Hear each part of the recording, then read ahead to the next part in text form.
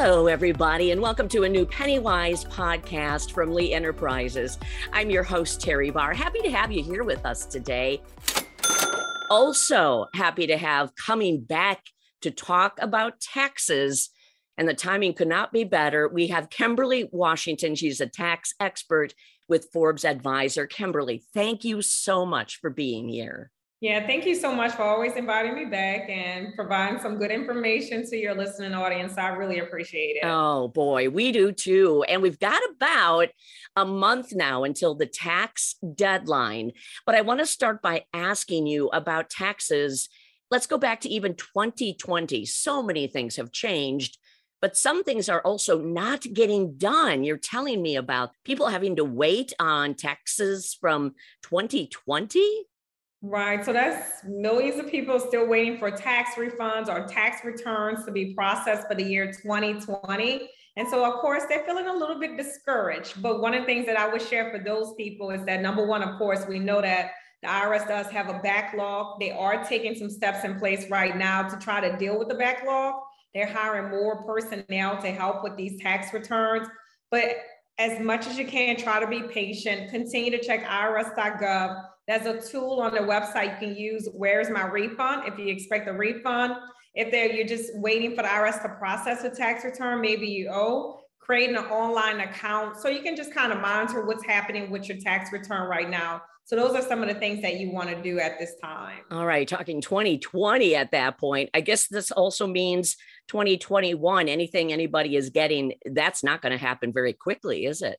Right. So it really does depend. I always say the best way to go about it, especially when you think about the backlog of tax returns, they're mainly paper tax returns. So when you head into this tax season, do your best. If you can avoid paper tax returns, file electronically. That's going to be the fastest way to receive your refund, the fastest way for the IRS to process your tax return. So that's the first initial steps you want to take. You want to make certain if you're expecting a refund, choose direct deposit. Remember, that's a free option where the money comes directly to your bank account. You don't want to be waiting for the IRS to mail you a check at this time. So those are some small steps you can take right now. Okay, and those are great steps. I don't think they're very small at all, with everybody just kind of in this motion right now with the tax season. A couple of questions we've received that I want to throw your way. And I know these are coming directly from our listeners based on where we are right now with the tax season. What about the Child Independent Care Credit? What is happening with it for the 2021 tax season? Right. So for 2021 only, there's a huge increase as it relates to the Child Independent Care Credit.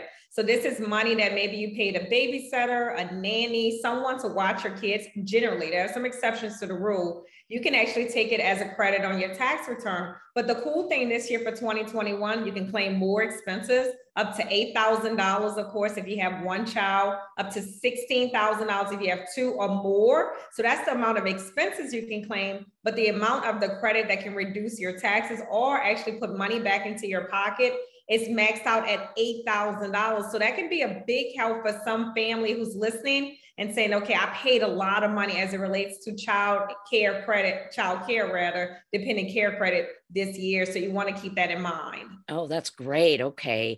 Another question for you is about the earned income tax credit. And this is also different this year.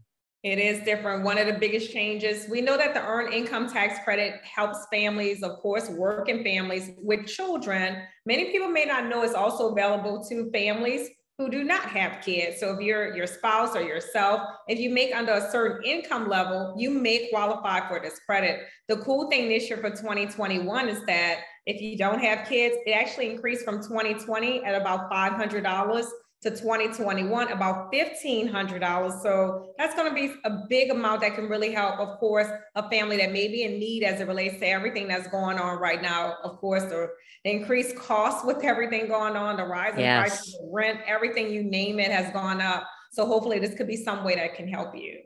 One other thing I want to ask you, and I know we haven't talked about this in the past when we've had our other episodes on taxes. What about people maybe taking care of their parents or elderly folks in their family? Is there some kind of credit or anything like that for those people? So it really does depend. Actually, the credit that we're speaking of has an opportunity for families if they're taking care of an adult, and if that adult maybe is unable to care for themselves, that person may qualify for the credit. So there are some exceptions to the rule. So you definitely want to talk to a tax professional and see whether or not your parent or whatever, maybe you have another adult within your household that person may qualify. There's even some leniency when it comes to maybe a spouse who's not able to take care of themselves. So that is something to keep in mind. Okay, thank you. I know I just kind of threw that one at you there. That's and okay. It's really not something we talk about that often. But now I want to get back to the questions from our listeners. We've got this is a good one. How about that third stimulus payment? Are we going to owe taxes on it?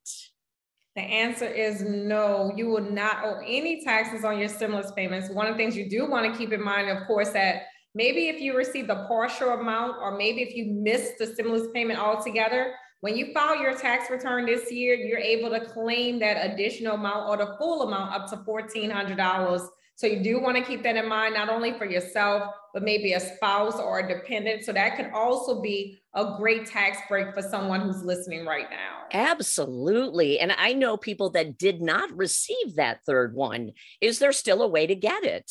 Yes, definitely. They're going to use a tool. It's called a recovery rebate tax credit. So they'll complete that worksheet, put all of the information on a worksheet. Of course, if you're using a tax software, it's going to walk you through the process, but you're basically telling the software, hey, I didn't receive it, or I only received a partial amount, and they'll calculate that additional amount for you. Okay, so that's good to know.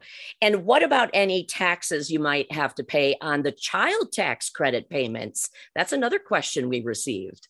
Right, you don't have to pay any taxes. It get a little icky, I would say, with the child tax credit. And the reason why I say that, because typically, of course, if you did receive the money in 2021, those advance payments, usually when you file your tax return this year, you may qualify for more money. However, there may be some instances where maybe you received that money last year, but you no longer qualify.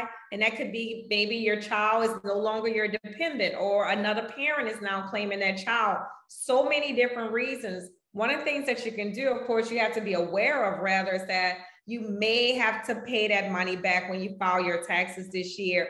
But there is a caveat with the IRS. That's why I say it gets icky, because they have a rule. The IRS doesn't say that if you fall under a certain income threshold, and even though you may need to pay this money back, we're going to give you like a get out of jail free card, and you don't have to pay this money back if you make under a certain income threshold. So that's another one. Sit down, talk to a tax professional and say, hey, what's going on with this child tax credit? But for most people, they will not need to pay it back. They'll just report what they received and determine whether or not they qualify for more. Okay. Oh, wow. Yeah, that's a heavy one right there. Thanks for heavy lifting on that.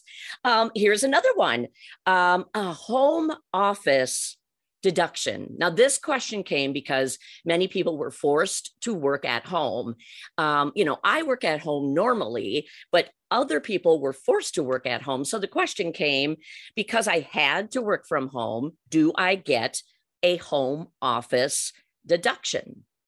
So I'm just going to say it depends, right? And let me Right. tell you what. So I'm going to do two categories. If you're working at home for an employee, so you're a W-2 worker for an employee, you cannot take the deduction on your tax return. But if you're working at home and you're a freelancer, a 1099 worker, you're receiving self-employed income, then now that home office becomes deductible. And so we know that even in this time, we may have someone who is an employee and also have a side gig, then they may qualify. So that's the thing you have to keep in mind. But if you're only working from home for an employer, it's not tax deductible. Okay. Well, that one's pretty cut and dry. So thanks. Another great question from our listeners. Money sent via, the digital age now with either Venmo or PayPal, something like that. The question came in, is that money that was sent to me going to be taxable? So again, it depends on why it was sent to you, right? And so if you're someone who's a self-employed person and maybe your client paid you via PayPal for services, that amount is still going to be taxable. That doesn't change. But let's say, for instance, if a friend sent you money, maybe because you guys went out to eat last night and you had to split the bill 50-50, and she's just sending you her portion, then it's not considered tax when you don't have to report it. So the rule doesn't change as it relates to what's taxable or not. But what changes this year is that now these companies such as PayPal, they now need to report to the IRS that, hey, this person has received this amount of money using our platforms. Oh, wow. So this is new this year. So definitely something to take a look at if you're getting money in these matters. And Venmo, PayPal especially are the hot ones. I think that's right. Right, especially. And the biggest thing, of course, keep in mind that while it's a new rule, that would IRS actually just increase the amount that these platforms now need to report. But the reporting itself was there before, but now more people will fall under that umbrella. Okay, very good. You mentioned this earlier, talking about filing a paper return, and I can I can see your face. The person that asked this question wanted to know, is a paper return faster and easier? Definitely not faster, right? But there are some instances where you may need to file a paper tax return. And if you do, make certain that you send it to the IRS using a certified document from the mailing office, wherever you're going to mail it out, have proof, because they are totally behind. But if you can avoid it, please do so. File electronically, because again, it's only going to take about 21 days for the IRS to process an e-filed tax return, whereas for a paper tax return, it can take months at this time. So you want to be really, really careful about filing paper versus e-filing this tax season. Okay. What about filing an extension? Now, this is an interesting question because the person who asked this said, if I file an extension, will that give me a longer time to actually pay my taxes? Right. So filing an extension does not extend the time to pay. It only extends the time to file. So on April 18th, which the deadline is different this year, you have a few extra days. You're expected by the IRS to send in the amount of taxes that you owe on that date. And then they're waiting for your tax return in October. So it doesn't extend the time to pay. It only extends the time to file. All right. So pay up front and then get that return in as soon as you can. That's correct. Yes. Now, we are hearing about some tax scams online. Kimberly, what should we be looking for, watching for, or maybe just kind of put our guard up around these online scams when it comes to taxes?